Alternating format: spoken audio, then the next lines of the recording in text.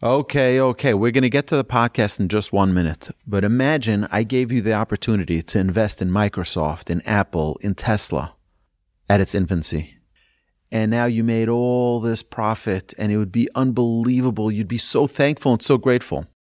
I believe that day is today for Torch, because for the next 36 hours, every donation you contribute at givetorch.net is doubled by our generous matchers, and you can come in at the ground floor. Yes, last year, over 1 million people enjoyed our podcasts. You as well, I hope. And I believe we can get to 10 million this year. But we need your help. It's only 1 day a year that we ask. We need your contribution. We need your partnership. We love your partnership and your friendship. Please contribute at givetorch.net, givetorch.net. Every dollar is matched. I apologize for taking your time. Thank you so much in advance for your support. Enjoy this episode. You're listening to Rabbi Aryeh Wolbe, Director of Torch, the Torah Outreach Resource Center of Houston. This is the Jewish Inspiration Podcast. I met a man who was 70 years old, and he was lamenting to me that we hadn't met 30, 40, 50 years earlier. And he was telling me, had we met earlier, I would have prioritized my life differently. And I would have changed my course of life. I would have focused on having children. He never ended up having children. And I would have focused on many other priorities instead of building up wealth and building up a career. I would have probably focused on building a Jewish family. Regret is such a painful thing.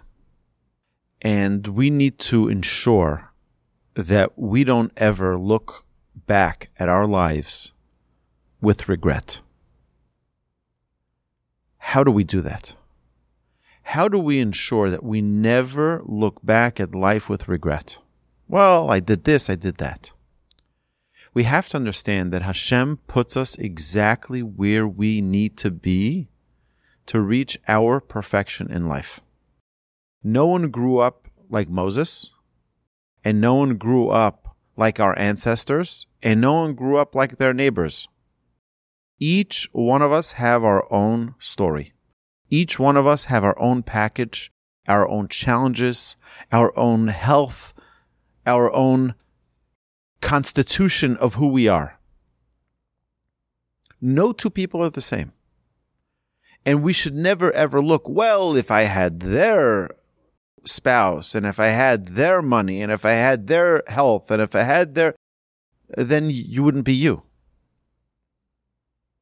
Hashem created each and every one of us with those challenges, with that history, with those mistakes that we may have done previously, to make us right now reflect and become a better person right now. And if we utilize and take all of those 70 years that we had, don't look back at it with regret. Look forward with it. How can I utilize this to become the greatest person I can become? A person should only use regret to spring ourselves forward on a better trajectory. If we just look back to lament and to cry about how this, I should have done that, I should have done this, I should have done that, there's nothing useful that comes out of that. We can end up sad, depressed, demoralized. God doesn't want any of those. God wants us to be upbeat and to be inspired and to be motivated. And that only happens when we have a positive outlook. These are the tools that God gave me. How can I maximize these tools? God doesn't expect us to be like anyone else. He gave you the special package that you have. And that's the constitution of your parents, your siblings, your intelligence, your good looks, your personality, your spouse, your children. Hashem gives you everything you need to make your perfection.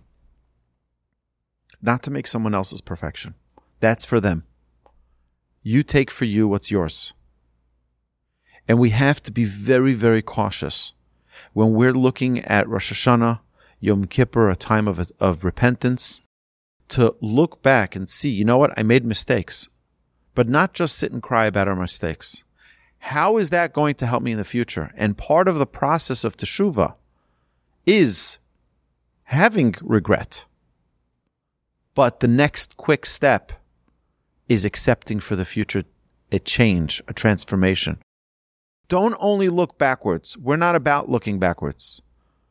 I once heard quoted from one of our generals in the United States where he said, when you're looking outside the window of a car, the window looking forward, the windshield, is very big, but the mirror that shows you backwards is very small. You have to look at the bright future ahead. Look forward. You have a little mirror, a rear view mirror, which is very small, to look backwards, to reflect on our past, to reflect on our mistakes, and to make a resolution going forward of how we're going to change who we are. So we should never ever say and be in despair, oh, well, I wasted my 30s, I wasted my 40s, my 50s, look at me, I'm an old man now, and nothing can happen with me. That's not true. You have today. Today's the day that we can announce that change.